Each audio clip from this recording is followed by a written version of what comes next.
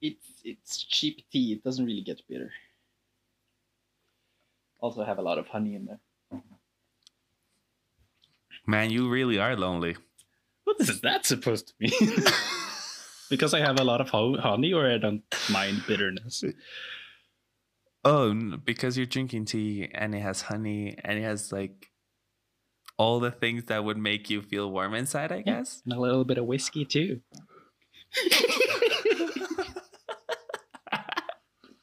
Like, never forget.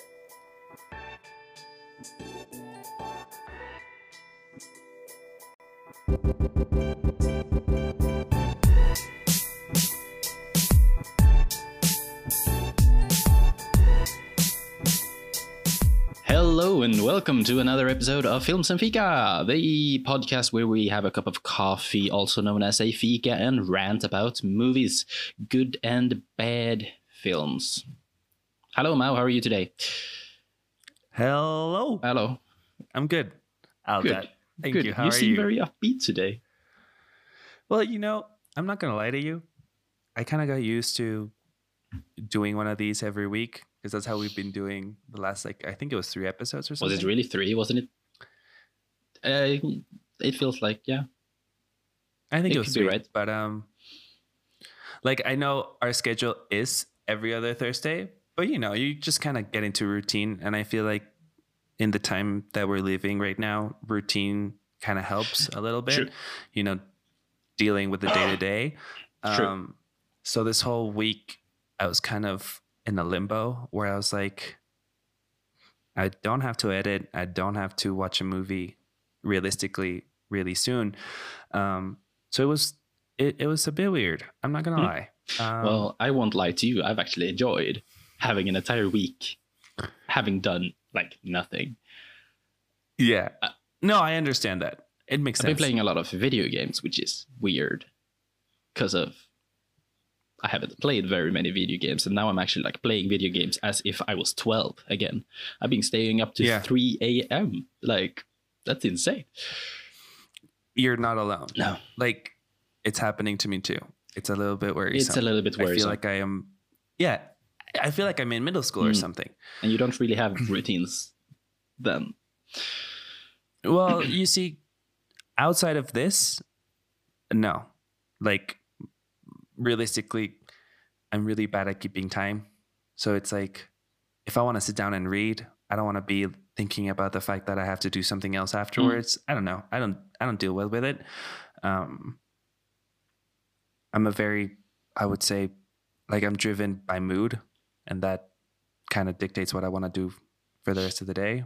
If I don't want to move from my bed, or if I just want to play video games or X, Y, or Z, I think that's how I roll. But at the same time, I've been talking to a lot of people and looking for like recommendations of either new video games or new shows to watch, because I've kind of like explored all of my options there, and I've been bored the past few days. So it's been nice actually going out yesterday, doing something different.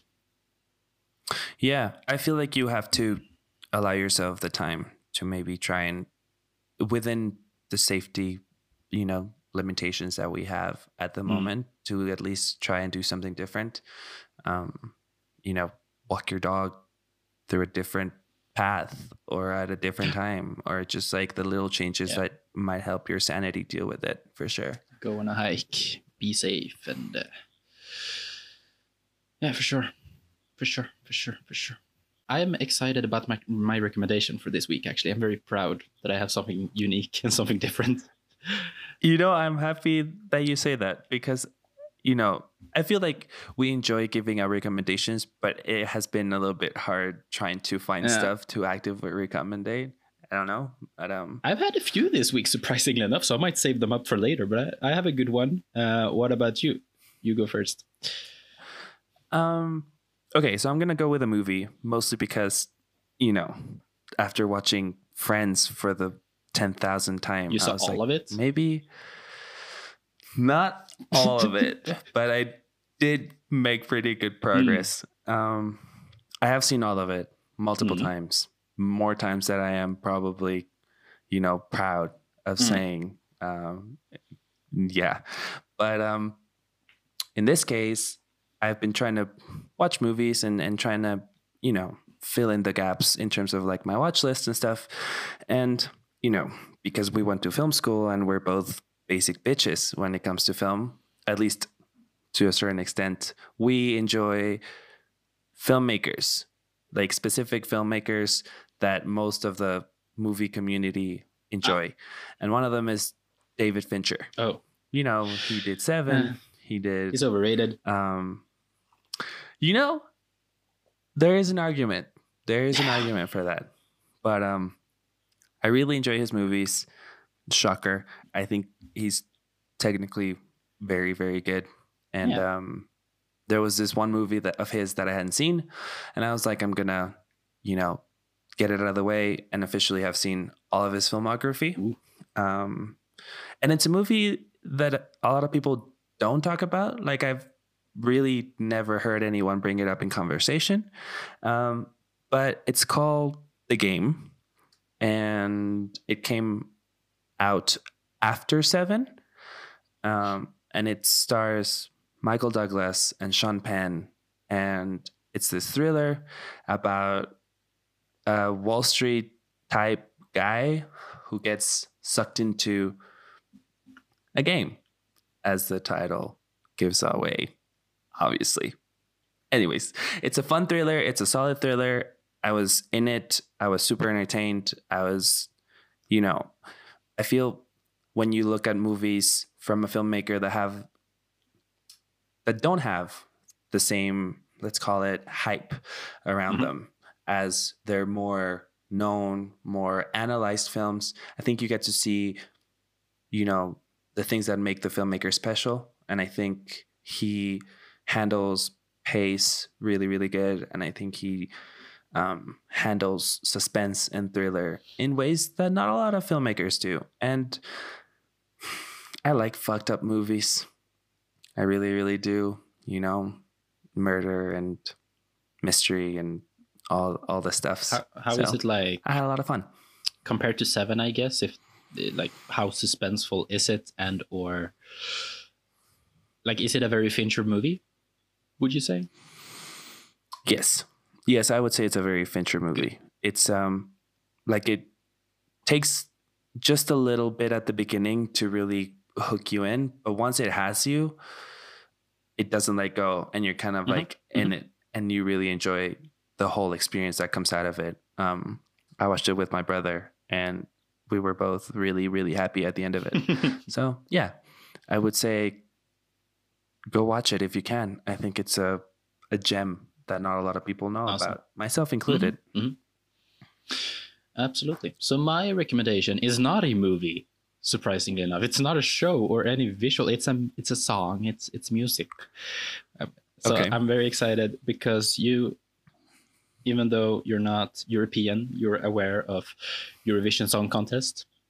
You know that flamboyant place where every country of Europe come together and sing songs for each other, and then we vote for which song is the best. Well, of course, Eurovision Song Contest this year is completely cancelled, so it's not going to happen. But every country's submission is still like available. I don't really know. It just popped up on my Spotify, and I really, really enjoy the submission from Iceland. It's really cool. Like I usually don't watch the Swedish Eurovision like when they actually compete within the country, but I do watch the Eurovision because there are some golden songs here and there. Well, realistically speaking, a lot of artists or some artists who have like an actually big name, they came from Eurovision. You know, like it's a solid contest. Like ABBA came from it. Most ABBA notably did come from it. Yeah, true. Yeah, and for sure, no shame in it. No, so there has been some very good artists from Denmark and Great Britain. At least that's the kind of music that I really appeal to. They're not necessarily songs that you love and adore, different from ABBA, but they have like that one good song that you might put on your playlist for the summer or so. Regardless, so it's called "Think About Things" by Charlie for me. Try and pronounce that. Oh, we'll write it down in the description because I have no idea what you just said, but it's really cool. The song itself, the song itself has a like it's a really thick and cool bass line, and it's poppy, and I mean it has the typical Eurovision feel to it, which is I find kind of cringe-worthy, but it's kind of dope. It's kind of dope. Here, let me play you a snippet of the song. And forever, and I could never let you go. Baby, I can't wait to know. What do you think about things? Believe it. So I've been listening to that song. Actually super funky. It's super funky, but yet kind of like modern. And yeah, I've been listening to it on the road multiple times already. Okay. So yeah, it has a deserved place on my playlist at least. So you should check it out. That's cool. I will, actually. I think it sounded really funky, but I do understand what you mean about that like Eurovision like cringy feel that comes from it. But I think that's just like the territory, and you know, it is what it is. There's just the stereotypical things that comes with it. Yeah. Well, I mean, even Waterloo had it a little bit, to be completely honest. Especially back in the 70s, that was like at peak. It's just the same pattern throughout.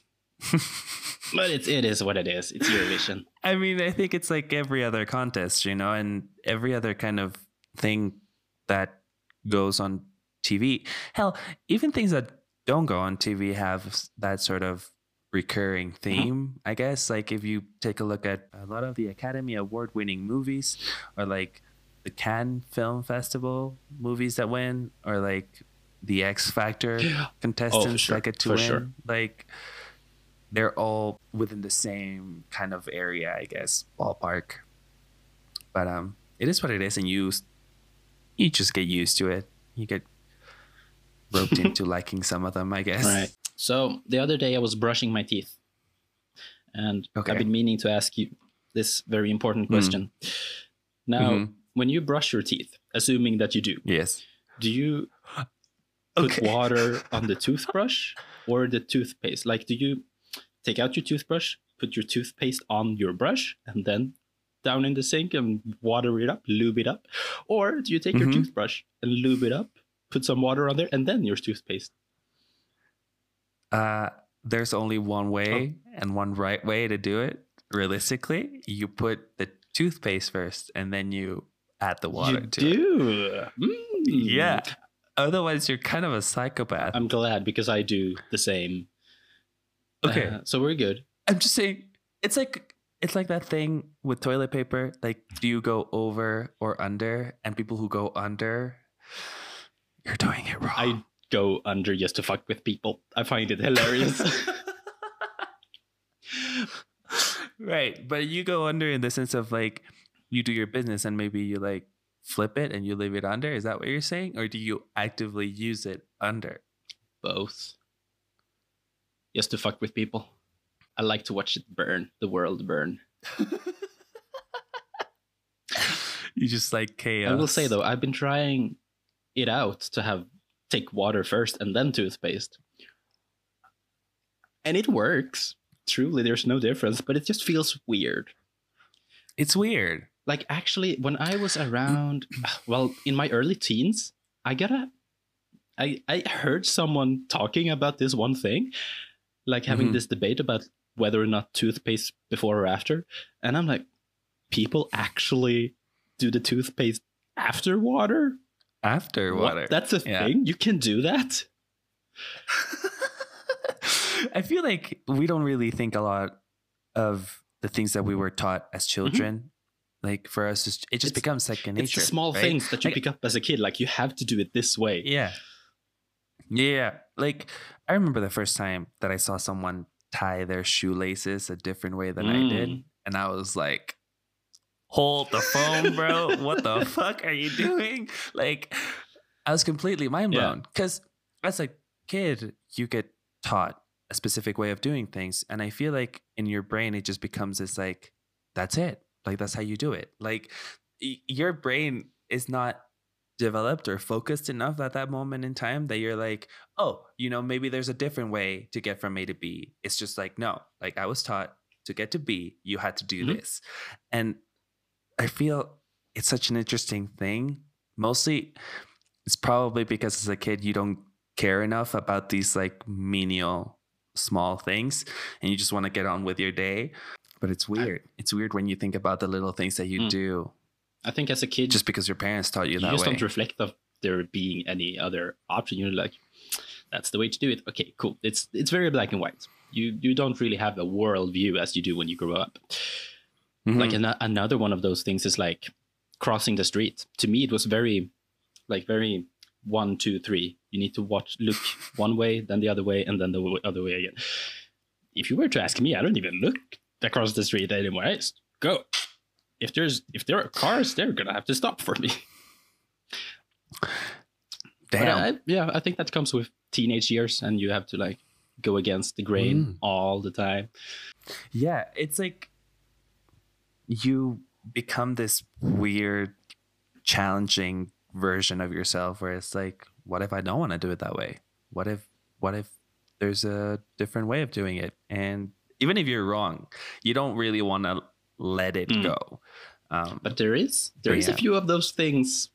I don't really have a good example, but where you, as a kid, it's very like easy into a conversation when you're starting to notice that these people don't do it the way that you're taught. It can be kind of dangerous territory to tread on. Yeah. Like, yeah, you don't want to be the weird kid who puts the toothpaste on first. Exactly. And it just comes down to like how society has this set up idea of what you do, and you don't want to like stand out for the stupid things like those. Like, you like maybe your individualism isn't as developed at that moment in time, but you don't want to be the freak that goes under instead of over. And it's actually, it's like, I don't personally eat a lot of cereal, but I know for a fact that there's this huge debate about whether you put milk or the cereal first. People actually get really, really heated about it. And it's intense, I guess. I don't know. We are weird as human beings, like how we create a habit, I think, and how hard it is to break. It's very human to have one thing and there's no other way. Like, that's why we're at war, I guess. That's why people argue all the time. It's just small things like the cereal thing is stupid, realistically. Yeah. But if someone do it different from what you're supposed to do, you gotta like slap them. It's a deal breaker for a lot of people. Or like, there's so many examples, I guess. Like, there's people who say data instead of data, and that's like a huge thing is like, why do you say it like that? Or either or either. Fucking humans, we're so petty sometimes. Get hung up on things like that as well so easily. Yeah. Crazy. But I think it's a good segue that we're talking about childhood and the things that we believe in as children, given the movie that we're talking about today. Yeah, good segue. I'm actually very proud. I know. Growing up, becoming an adult. Yeah, and the pain that comes with it sometimes. Like to have to let go of things that you thought were true or just really hardly believed in. So, as the title says, this week we're talking about Jojo Rabbit. And it's a 2019 movie directed by Taika Waititi. He also wrote the script. He also produced it. He also acted in it. So basically the guy's a fucking genius. It's a coming of age movie. It's set in Nazi Germany. It's like the last year of the war, Second World War, for those of you who didn't know, I guess. And it's about a Nazi child. He is a very big believer of the Nazi regime. He has an imaginary friend, that is basically Adolf Hitler. And the movie, talks about what happens when someone who's that much of a fanatic finds a Jewish girl hiding in his house by his mother, with his mother's help. And that's like a little synopsis for you guys. And we're going to talk spoiler free for the next 5 minutes. And then we'll get into the very heavy spoilers of the movie. So, Algat, what did you think about it? Spoiler free. I adore this movie. It is perfect in every single way that I can imagine. I mean, I have a certain love to this director. I love every single movie that he's done previously. So I was already colored by that going into the film. So I was already gonna like the film, certainly. But I would say that I had pretty high expectations, and they were met. I think, and this is very daring to say, but I feel like Jojo Rabbit was the best movie of 2019, and it has some quite strong competition. Like, that was not an easy year in the Academy Awards and so.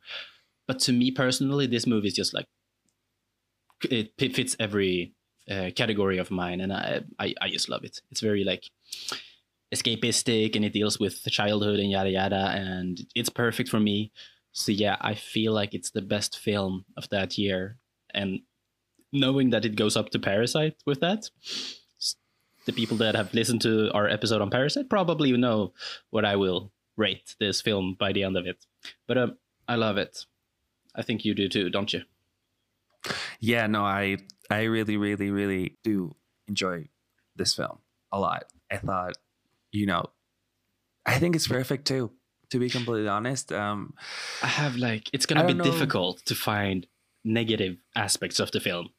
It's super well crafted. Yeah. Look, to be completely honest, I don't think I personally have anything bad to say about the movie. There's some controversial things, I guess, that we can touch on. Yeah, for sure. And give our 2 cents based on that. But I don't really have anything bad to say about the movie. I think it was, like you said, crafted beautifully. I do think it was one of the best movies of 2019.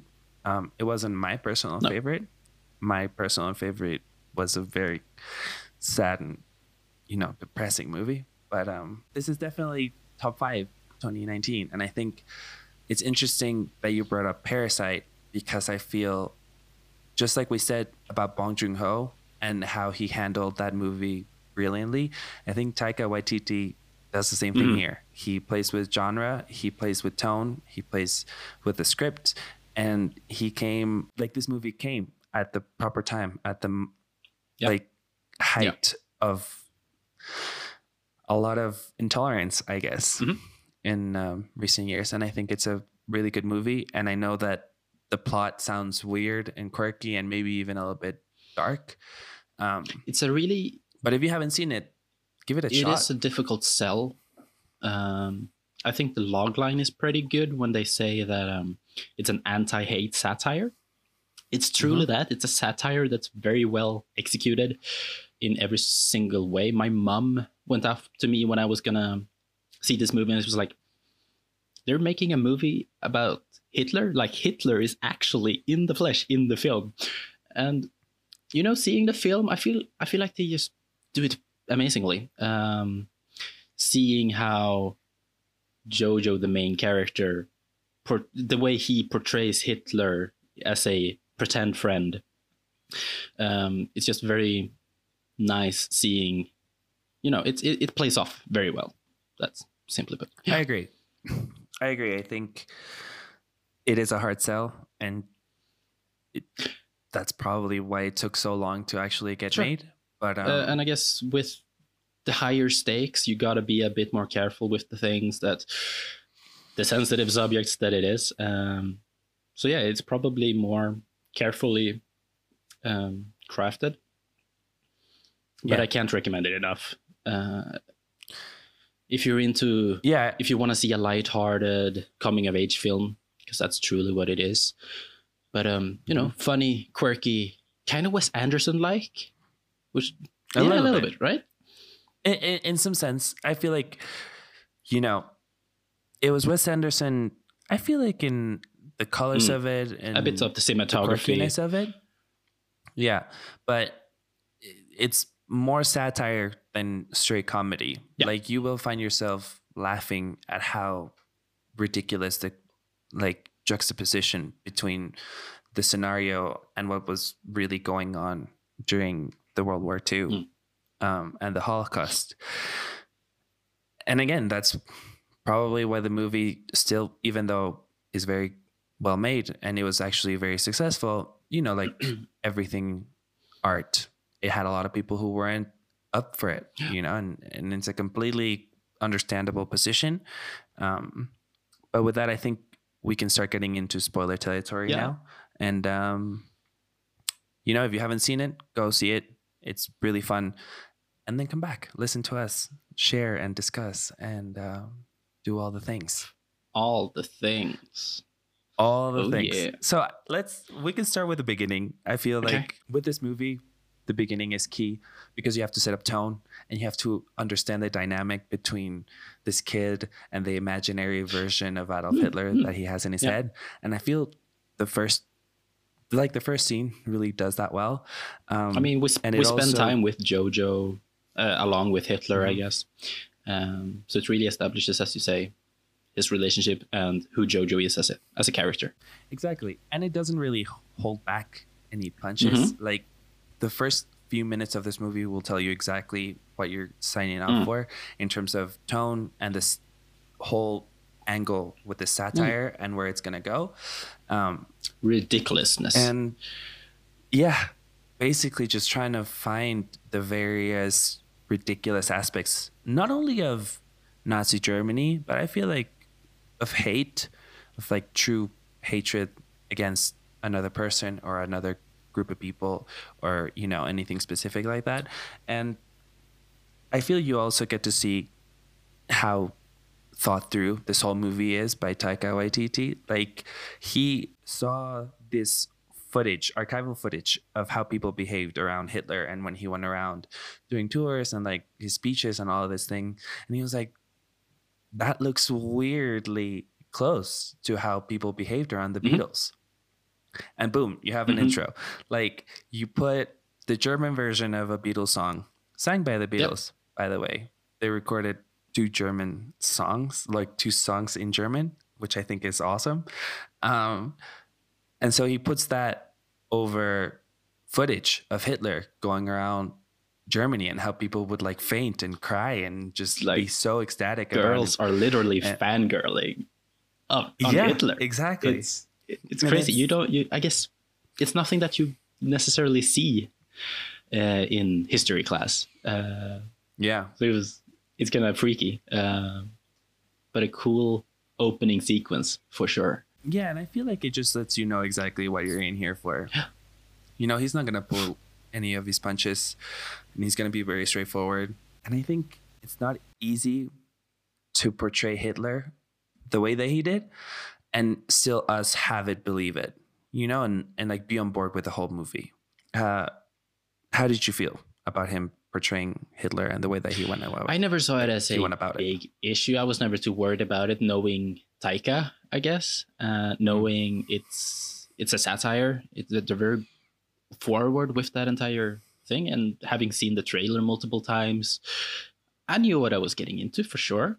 I love the progression of Jojo's interpretation of Hitler as we move along and how it's worsened and worsened as he gets to know more about the Nazi ideology and or Jews as actual people, as well as, you know, simply as he moves along, as he grows up as a person, as a character.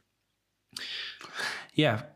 But it's also funny to see how extreme Hitler, like in the first sequence again, the first time we see Hitler, he's all over the top. It's never a question whether or not he's trying to portray the actual person.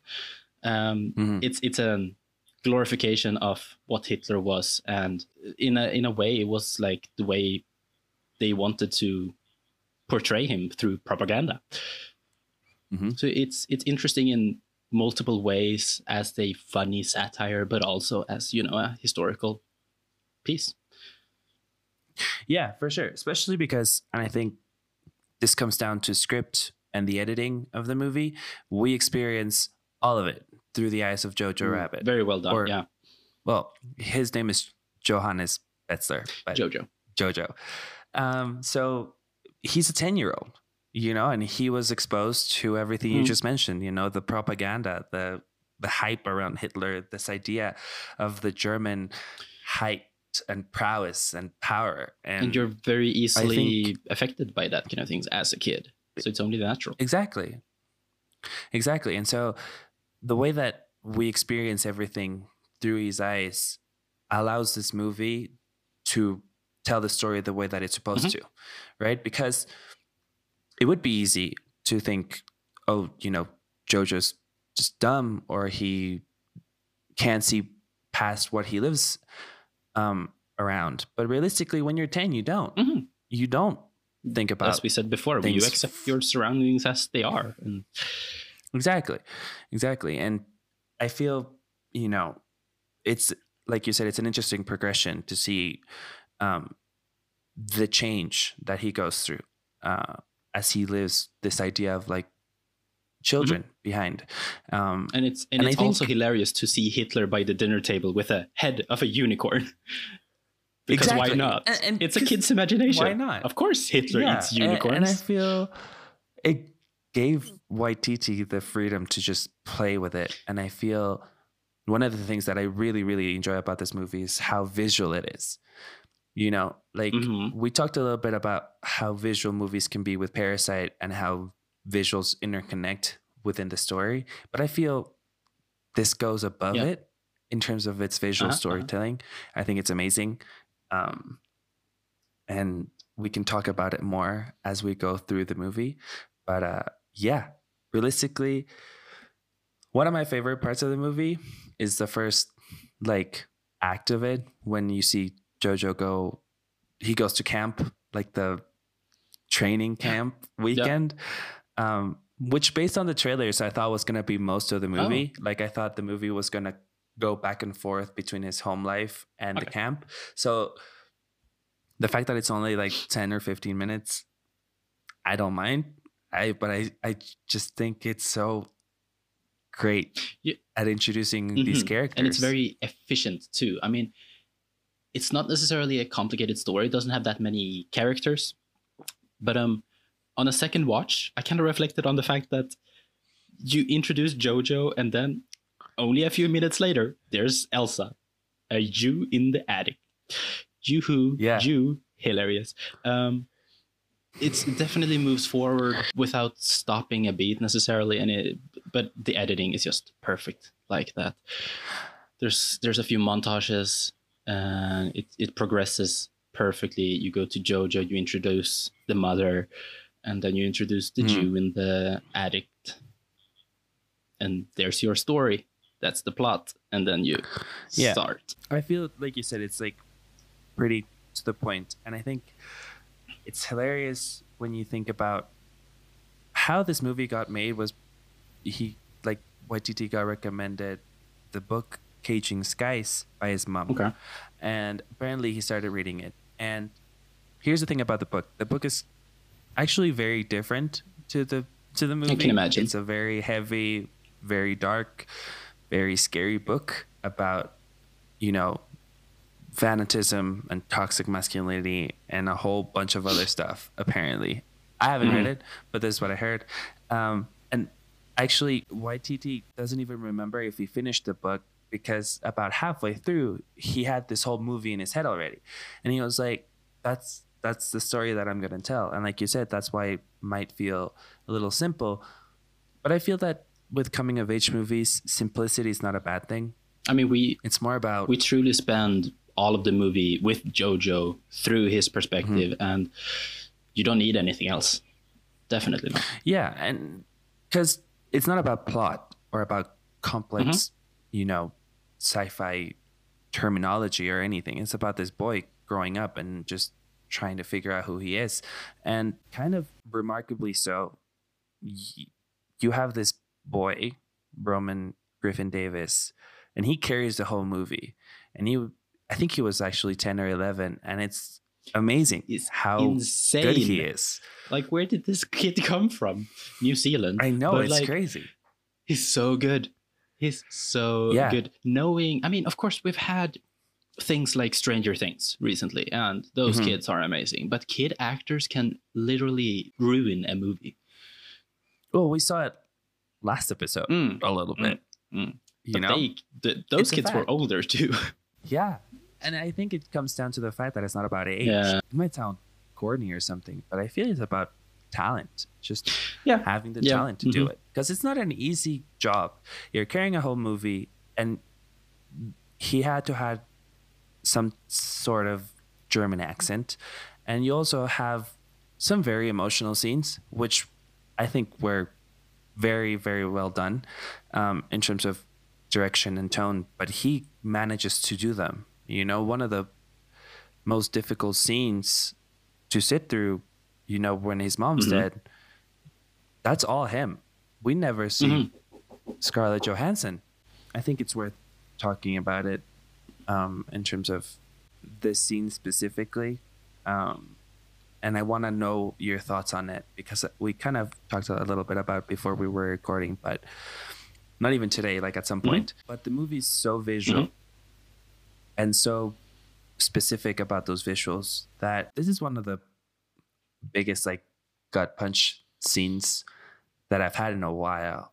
You know, like it just creeps up on you, and you know it when you see it, and that's the brilliance of it, right? Like, oh, it's just so good. It's just so It is good. literally the best death scene that I've ever seen, I think. It's like so... Mm. It plays with your emotions so much, because this little kid who's been through so much is now like actually finding some happiness, some love in his life. And there's a little bit of color in this desaturated world.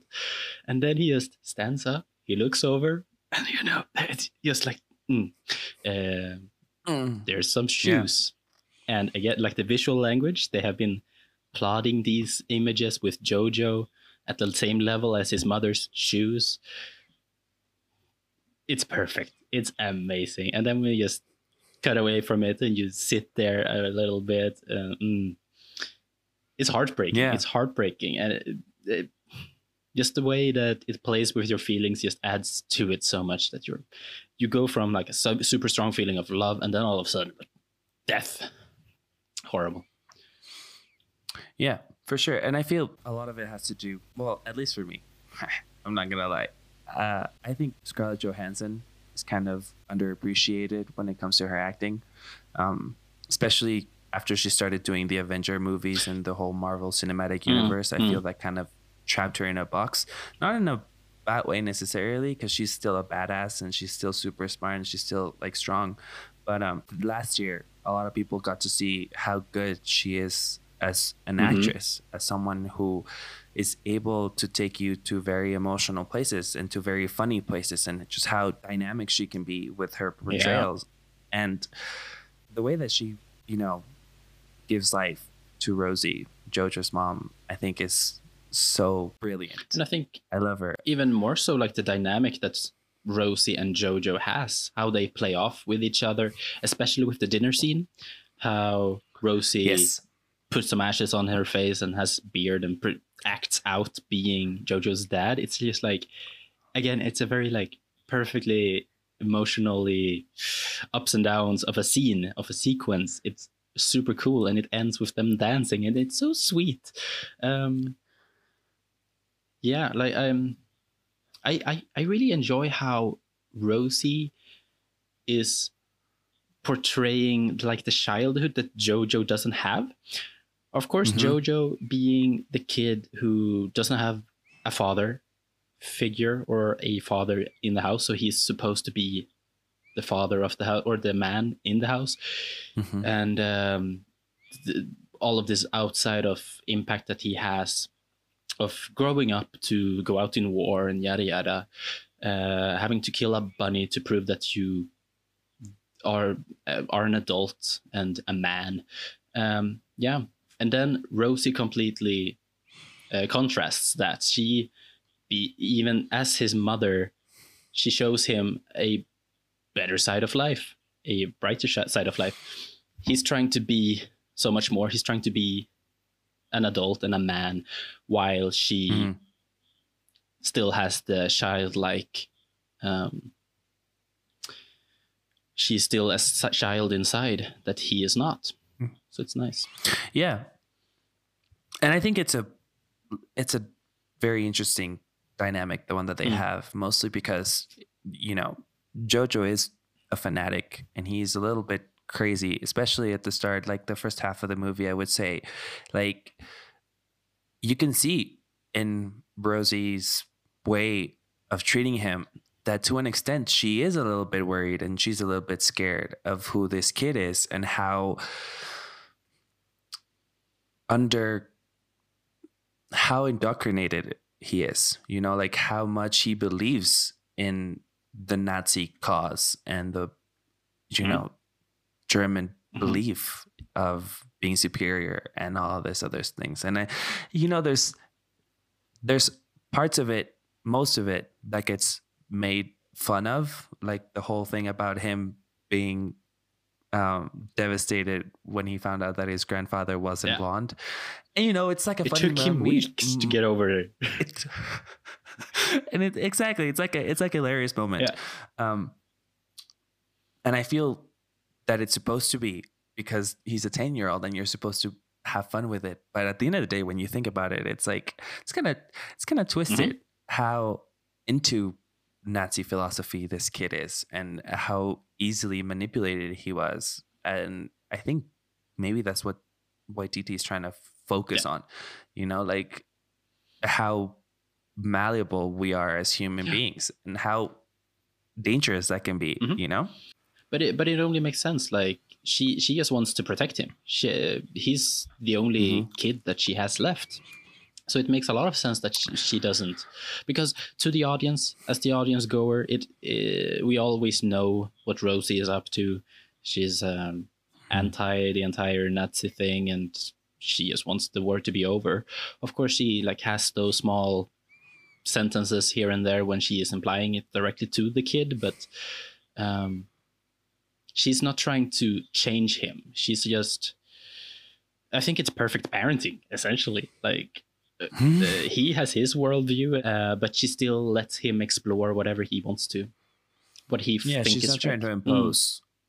Yeah, she's not trying to force something on him. She's just like, it's fine that you have this whole thing going on, but look at this other side, you know, like slowly, calmly tries to win him over, essentially. But of course, if you're literally taught in school of Jews not liking Brussels sprouts, or what are they talking about? It's like poison to them, I think they're saying.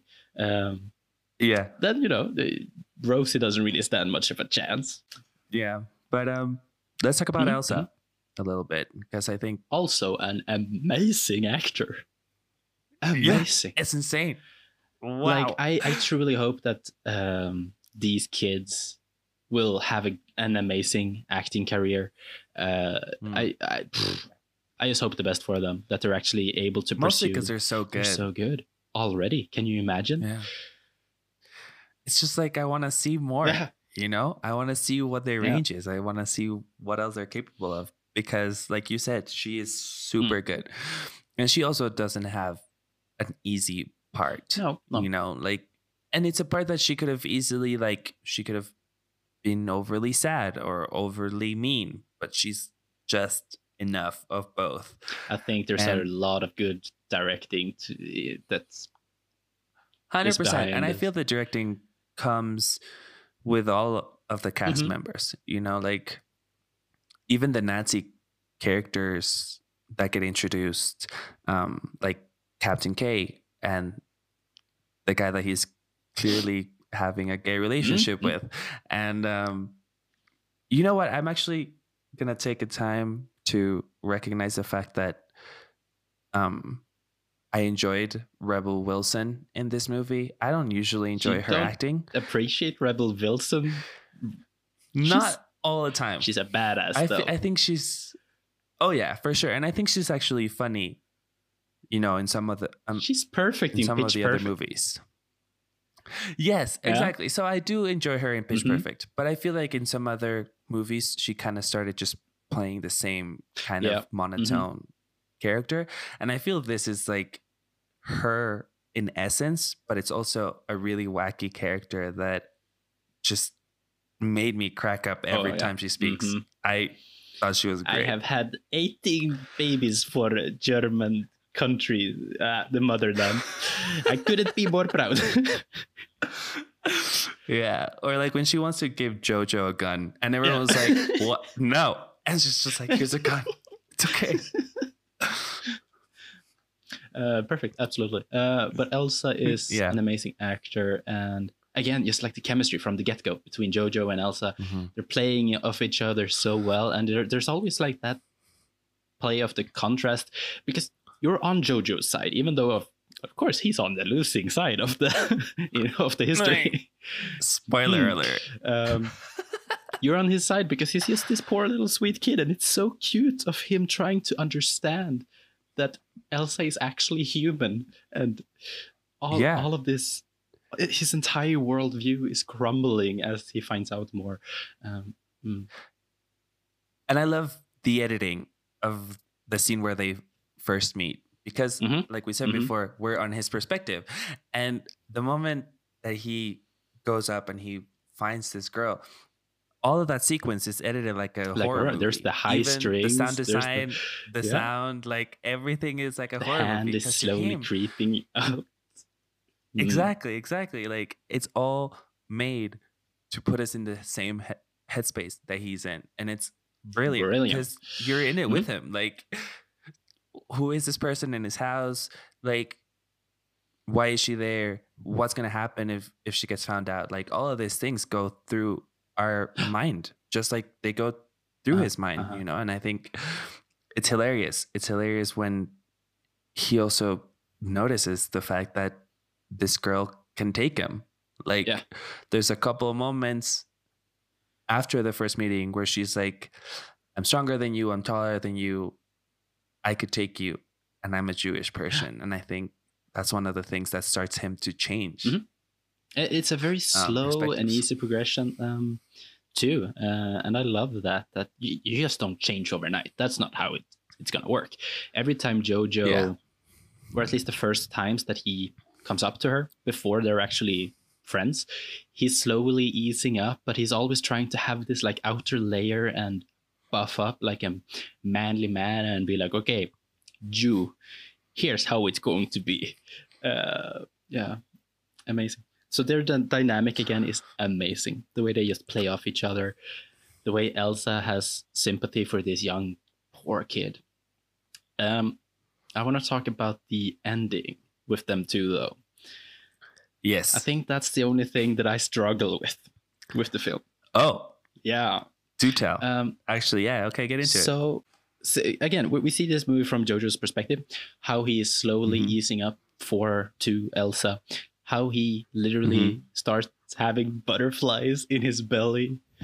Like, amazing. That's kind of where I find the most like Wes Anderson, like you pan down and then there's like this picture in picture with feather on it. It's just, it's so wholesome. Yeah. And it's very quirky and like, it's nice. Well, Jojo is falling in love with Elsa, where that's very obvious, at least. And then at the end of it, when he has to is it safe out there and all of that? There's so much buildup. So usually when I watch movies, I puke at happy endings where they live happily ever after, and they kiss and they walk it down the sunset. I don't think I would have minded it for this film. Of course, however, Elsa is so much older than him. Yeah. And I guess if you look at it that way, it has always been that sister-brother relationship that they have, from Elsa's perspective at least. But we don't really see, since we always see it from Jojo's like eye line, Elsa very rarely stands up for us to actually see how much older she is. So I think that kind of, you might have been able to do that better. Some sort, I guess. It's just very heartbreaking to me when she's completely friend zoning him. No, but it's a very cute moment. Granted, that Jojo realizes that you probably love me more than as a brother, but yes, I do. But yeah, I don't think I would have minded a little bit of like an open ending, a kiss or something like that. Okay. I mean, I can see what you're saying. And I think it comes down to the fact that we see their dynamic from Jojo's perspective. And because he's falling in love with her in this whole like boyhood crush aspect of the movie, I don't know if I feel like, you're already dealing with a movie that is like about Nazis and about Second World War and about fanatism and all of these other heavy subjects that maybe having the 17-year-old end up with the 10-year-old might have been pushing it. Like, I feel people would have been like, that's crossing a line. Especially because it's happened before, like with Call Me by Your Name, where there's supposed to be a huge, well, not huge, but like a big age gap in between the two main characters who have a romantic relationship going on. But I don't know. For me, honestly, hearing you talk about endings is always super interesting because first of all, you jump around all the time. It's like, I feel it depends on how you wake up that day, if you want a happy ending or if you want a sad ending. Like, I know that endings are important to you, but sometimes you're like, you find it so hard to believe that a movie can have a happy ending. Like it takes you away from it. But you also really enjoy very happy movies, very quirky, like this type of movie. So, and those usually have a happy ending some way or another. Realistically, I think it is me just determining that it's the ending that matters, but it's really the build-up leading to it, I guess. I really enjoyed the ending. I feel like endings are hard. All endings are hard, and sticking the landing is never easy. But I feel this was just right. I also feel the song Heroes by David Bowie is one of the best movie songs ever. Like, I don't care that there's a lot of movies who use it as part of their movie. I feel realistically down the line, I would love to use it in a movie because it's just the best movie song ever. An ending on it, you can't get going out with a bang there. It's like made for. I agree. It's very heartwarming and uplifting, and I think it's very well done. It is a really good ending. You're like, of course, you're gonna leave that auditorium with a smile on your face. There's just no question about it. It's a good ending, 100%. Yeah, and I feel it comes down to the fact that we go on this whole journey where it's like it starts as a quirky, happy movie, and then it gets a little bit scary, and then it gets happy, uplifting, and then it knocks you on your ass when Rosie dies, and then it gets a little bit scary again with the whole Gestapo police officers showing up, which is, again, I feel it just talks to how good YTT was balancing, even though it's a genre and radical satire, it's very down to earth and very realistic in many ways. Even though the characters are very over the top, it's very down to earth in a weird way. Like, realistically, they wouldn't end up together, the two of them. Yeah, realistically, Rosie would die eventually. 100%. And there's a lot of those scenes that are extremely serious, but it just works. The contrast of the serious death scenes and war scenes contra the hilarious Heil Hitler scenes with the Gestapos. Which, again, genius. I laughed my way all through that scene. It's amazing. Just like, because it's so ridiculous, right? And they had to do that. It's so funny. That was an actual thing. Like, if you walked into a room and there were like 10 people, you had to Heil all of them, especially if they were like officials and they were like a higher rank than you. Like, it sounds ridiculous, and it was super funny, but it was a thing. And I feel that's what the movie's trying to do, right? It's like it's pointing out the ridiculous craziness of this whole That's group where reality. that were Yeah. real. Exactly. Yeah. So, in the Gestapo scene, Captain K literally saves the entire situation with Elsa saying the wrong date of birth, but Captain K ignores it, or so it seems, or like maybe Uh-huh. they're gonna come back later and just bring her with them. It's very tense. Throughout the film, you're never too sure about Captain K. I mean, heck, he even saves Jojo's life. So, do you think that Captain K and Rosie, they obviously have a relationship from the get-go, judging by the fact that when Jojo is blown up to pieces, K is like, his mother is gonna kill me. And then, of course, she does by kicking him in the balls, which I guess kills a future generation instead of himself. But is Captain She attacked him. is Captain K a sympathizer from the get-go? What's the relationship between Captain K and Rosie, do you think? I think Rosie and Captain K knew each other through Rosie's husband, who was a military Could be. man. I'm guessing maybe, they trained together or they were friends before and they also trained together, some sort of dynamic like Maybe that. it even had to do something with him being kicked off the force and having to train Yeah. younglings. Operation Screw Up. Yeah. Which we don't know anything Yeah. about. I feel he's an interesting character overall, just because, like you said, you're never quite sure with him. He bounces back and forth because at the end of the day, I feel it comes down to the fact that when you're dealing with a military regime, it's kind of hard to know with everyone. Like a lot of them might have been like Jojo, like completely pro-Nazi and Brainwashed. very much a fanatic. Mhm. Yeah, brainwashed. But some of them were like there because you had to be part of the army. You had to fight for your country. You were either with or against them. And that's the way that they saw it. That's not necessarily the way a lot of soldiers lived their day-to-day, interactions with the country and the people. I feel the fact that maybe he was, properly committed to the cause at some point, because that's just the idea that you get from it. But I feel the moment he gets demoted and he kind of loses sight of his career as a military man, maybe the ridiculous aspects of some things start popping up. And, the fact that he is a gay man in a regime that also killed and completely Exactly.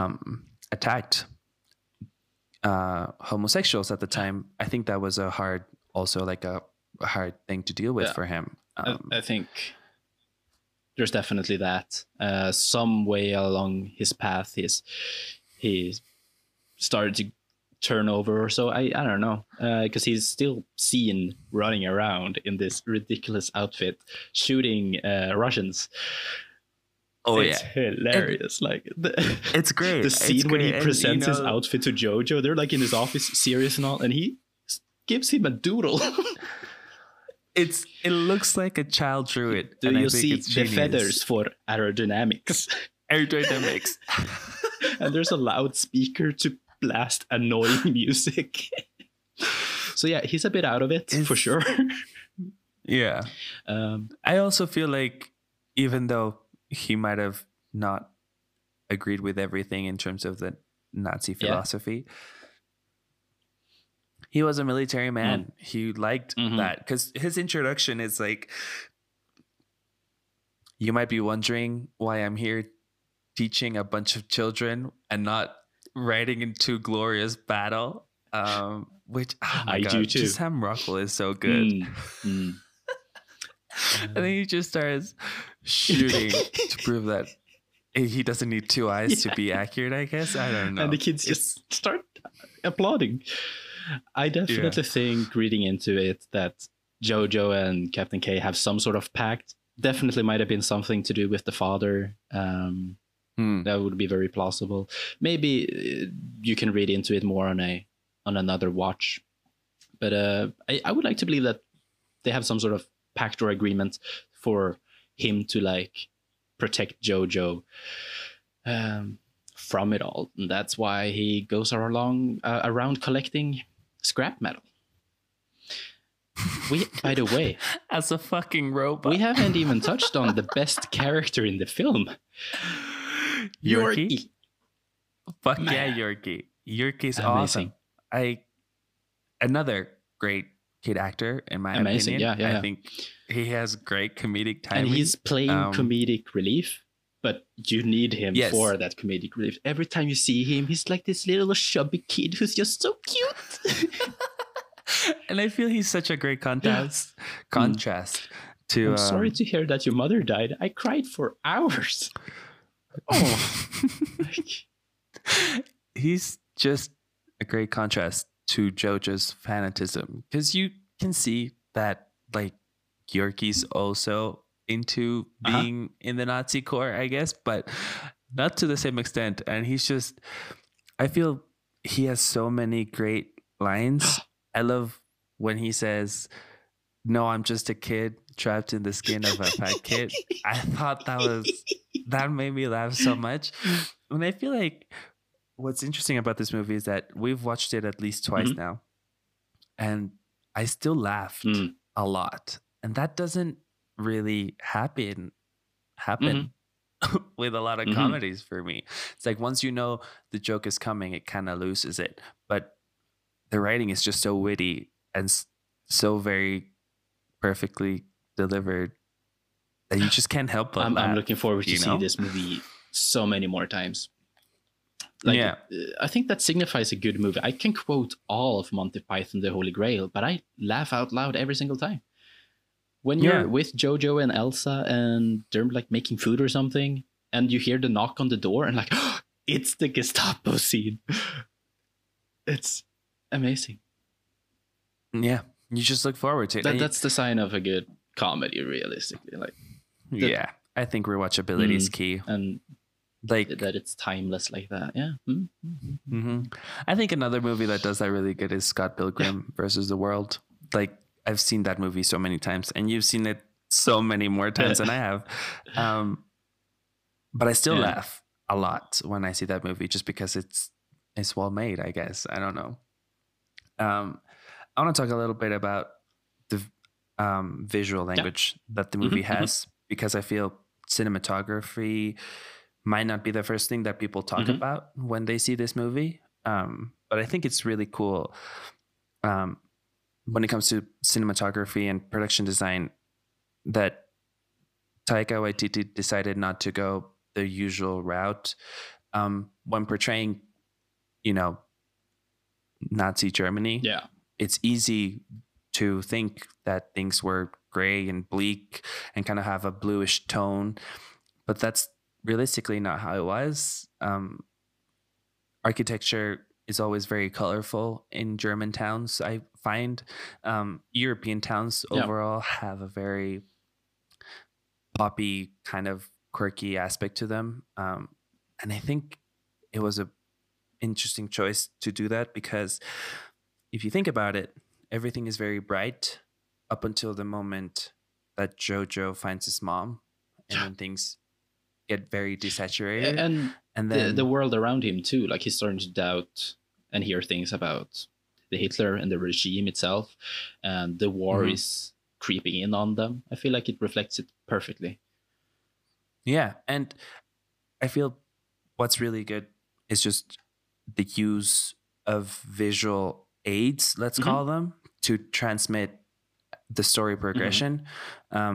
Jojo's always in Nazi outfits up until when he starts falling in love with Elsa, and then he stops wearing his uniform and his cap, and then he finds his mom, and then it goes out of the window completely. Like, he doesn't wear his uniform again, just like Hitler did at the last scene with him.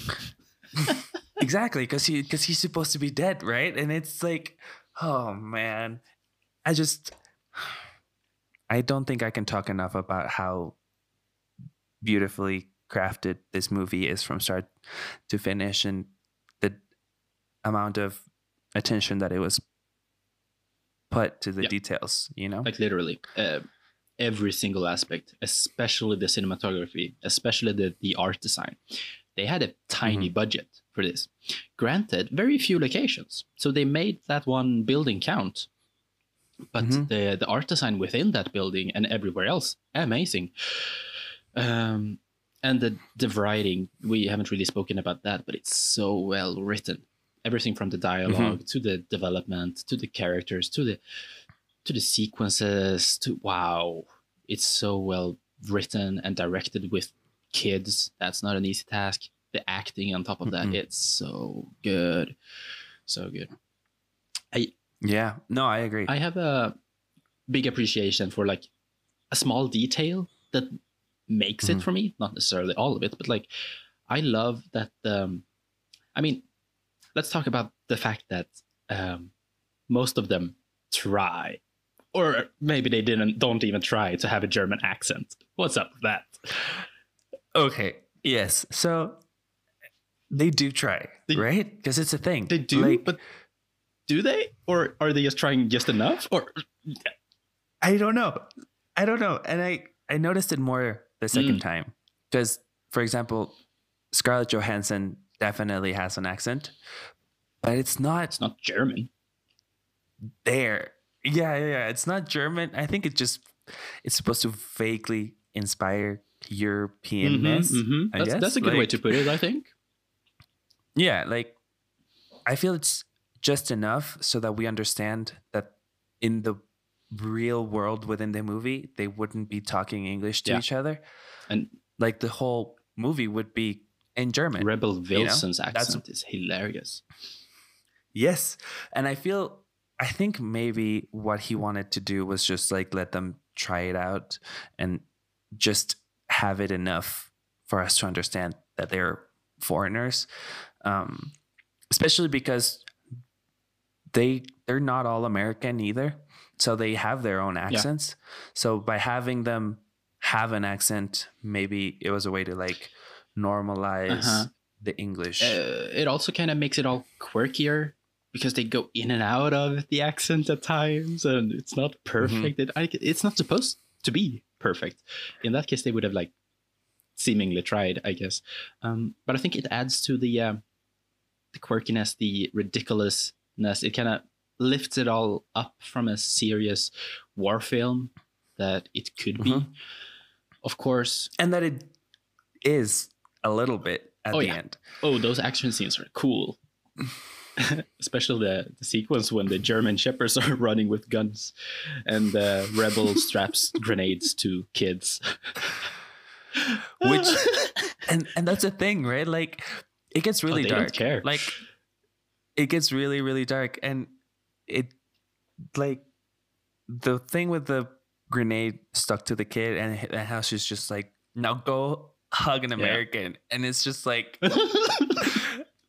that's a kamikaze kid. Anyway, I feel when it comes to the movie itself, a lot of people talked about how it made not fun, but that it was, glossing over or like sugarcoating a lot of the atrocities that happened during World War II.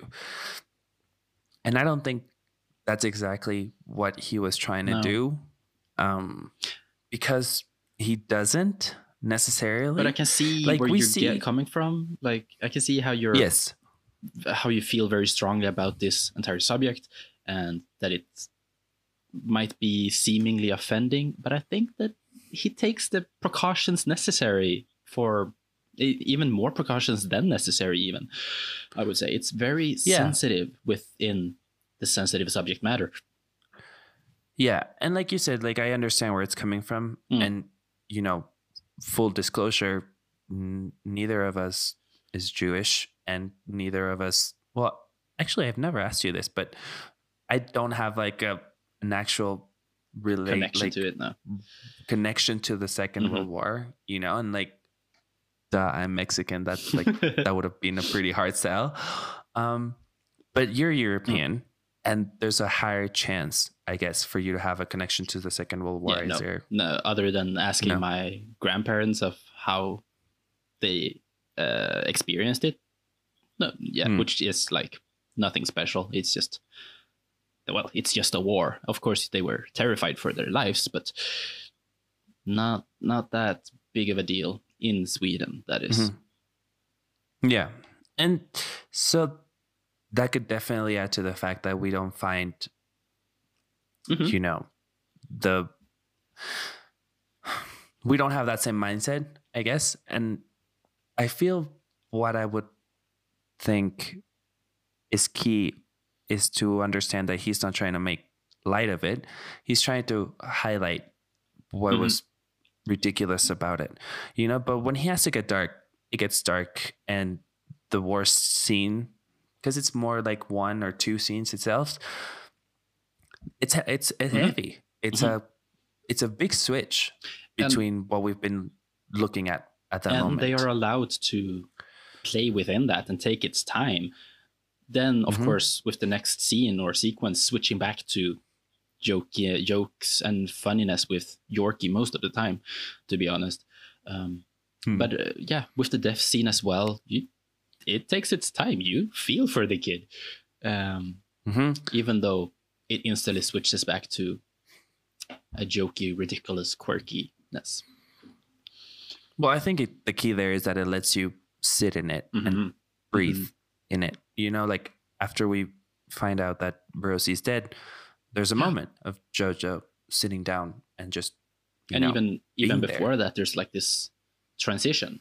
If you just go back and forth constantly, it wouldn't work out the same.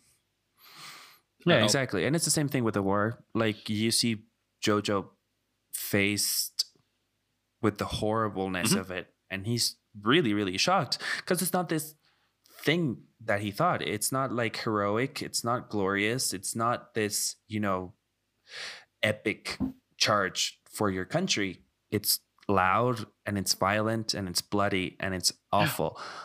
And you're with him in that journey. And then when he hides in that house, that's when you sit on it and you're like, oh shit, like war has now caught up with the reality that this kid was living in and that we were in with him.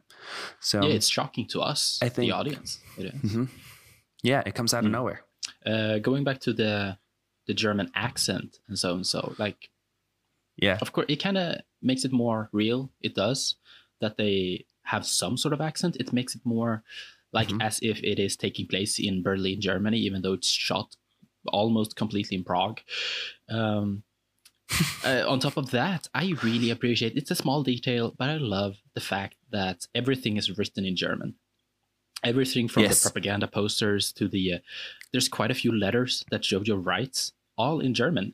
And his book is also in German. Small touches, like it doesn't make the movie or anything, but I just love that they pay such close attention. I guess it proves that they do pay close attention to small things like that. Like I feel like it just makes it more down to earth. It makes it more realistic within the out of this world. Yeah, I feel when it comes to, you know, filmmakers, attention to detail is not always there, but when it is, it adds so much to it, you know, and you can sense the amount of thought that goes behind all of the decisions that Taika Waititi did for this movie. And I feel they add to the fact that it's a breathing environment, you know, and like realistically, of course they would write in German. Hello, it's Germany. It's a fact. But I can understand how that can become a second thought or something in the back of your head, so you don't really pay attention to it. Yeah, I have spoken to quite a few people about Jojo Rabbit, and I've only heard good things. I've yet to find someone that is not too big of a fan of the film, I think it sits well with most people. I mean, it's a lighthearted film. It's a coming of age story. That's usually goes home with most people, but it's really well done. I don't see how you can go wrong with it. I agree. And with that, what's your rating, Alcott? Naturally, even though everyone knows what it is, but what is it? You know this more than anyone that this is my type of film. It truly is. It's quirky. It's hilarious. It's very, not necessarily escapistic, but it's very like out of this world. I feel like I've used that term many times, but it describes the setting of the film very well. It's a very certain 5 out of 5 to me. It's an amazing film. 5 out of 5. Yeah. First time I watched this movie, I gave it a 4-star. Oh. Mostly because I thought like it didn't necessarily hit the right notes emotionally for me. Like I laughed a lot, but I thought that the emotional scenes didn't connect quite as much with me, which I'm not sure why. I'm not gonna lie, I have no explanation for it. Upon rewatch, it hit me more, I guess, and the true balance within the movie and the acting and everything that comes together to make this movie what it is. And yeah, I'm upping up my grade for this, and I'm giving it a 5 out of 5 as well, because I think 1 entire star more. I think it is perfect. It is perfect, isn't it? Yeah, I have nothing bad to say about it. Everything is done very well. Everyone gives their best performance. I feel like when I don't know what's wrong with it. Like I can't find anything that I didn't like. When I watch movies, I especially with this kind of film, I have a tendency to like completely delve into the world, the character, and just time just flies by. And but I think that's just another sign of well crafted movies and like great filmmaking. This one especially, like, you know, I relate to a Nazi kid. That's not something that I should relate to, but they're just so well done. Yeah, everything is very well thought out, and you know, I enjoy watching a movie like everyone else, but I also like analyzing and dissecting and really getting into it. And this movie has a lot to do with, like, for me to do that, you know.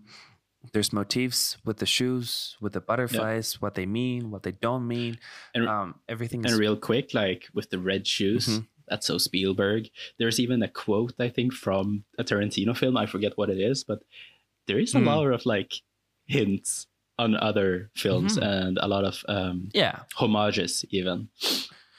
Yeah, because, you know, like, yes, it's Spielberg to have red shoes, but it's also very Wizard of Oz. And I think that's very interesting too, you know, to compare Rosie to Dorothy, about someone who just maybe is a little bit quirkier and magical than your normal person. And I guess that's how a kid looks at his mom, you know, as his beacon of light. And again, I look forward to seeing this movie multiple times in the future. Yeah, no, and just Taika is so good, man. I haven't seen a movie of his that I haven't liked, really. In case you guys are looking for more of him, What We Do in the Shadows is a great mockumentary about vampires and what they do, and it's hilarious. Hunt for the Wilder People is very similar to Jojo and one of my absolute favorites of his. Yeah, and you know, most recently, I guess, more mainstream, he did Thor Ragnarok, which is a great movie too. Very Taika, which is surprising because, you know, Marvel and Disney and their control. But yeah, I think it's great. And with all of that said, this cup of coffee is over. It's over. And this conversation is over too. So how about you outro us, Alcott? Goodbye, everyone. It's been nice. That's all. Goodbye. Don't forget to follow us on Letterboxd. But yeah, it's been nice. Is that your loneliness coming out? I am very lonely. I need an Elsa in my life, or a Jojo for that matter. A little Nazi boy to follow me around. Don't take that out of context. Oh my Yeah. God. No, it's been nice. Sound bites. It's been nice. Yeah. I love good movies. This is. I know yeah, you do. We should watch more good movies. Yeah. Dude, I've been watching so many shit Yeah. movies. Like, I don't know why, but like this week I watched so many bad movies. Well, not bad, but at least like barely mediocre. So this was a nice Yeah. breath of fresh air, I guess. Then again, you kind of like you need said. to see the films in order to establish that they are bad. You need some of it. Yeah. But, ugh. Yeah. I don't know. The thing is, like, one of my guilty pleasures are romantic Mhm. comedies. Like, they just do it for me. But some, like, most don't do it for me because They're most bad. of them are not good. So I've seen a couple this week that I was like, oh my God, can I just die? Please just let me die. Anyways, follow us on Letterboxd. The links to our profiles are on the doobly-doo. Subscribe to us on Um, YouTube and Spotify and whatnot, Google Podcasts, Apple Podcasts, all the good stuffs. Yes. We're in every single platform that you can think of. Subscribe, like it, share it. You know, sharing is nice. Sharing is caring. Sharing is caring. And we'll be back next week, maybe in 2 weeks. You don't know. We don't know. We do know. We'll be back next week. I'm excited. With another good episode. Goodbye, Mo.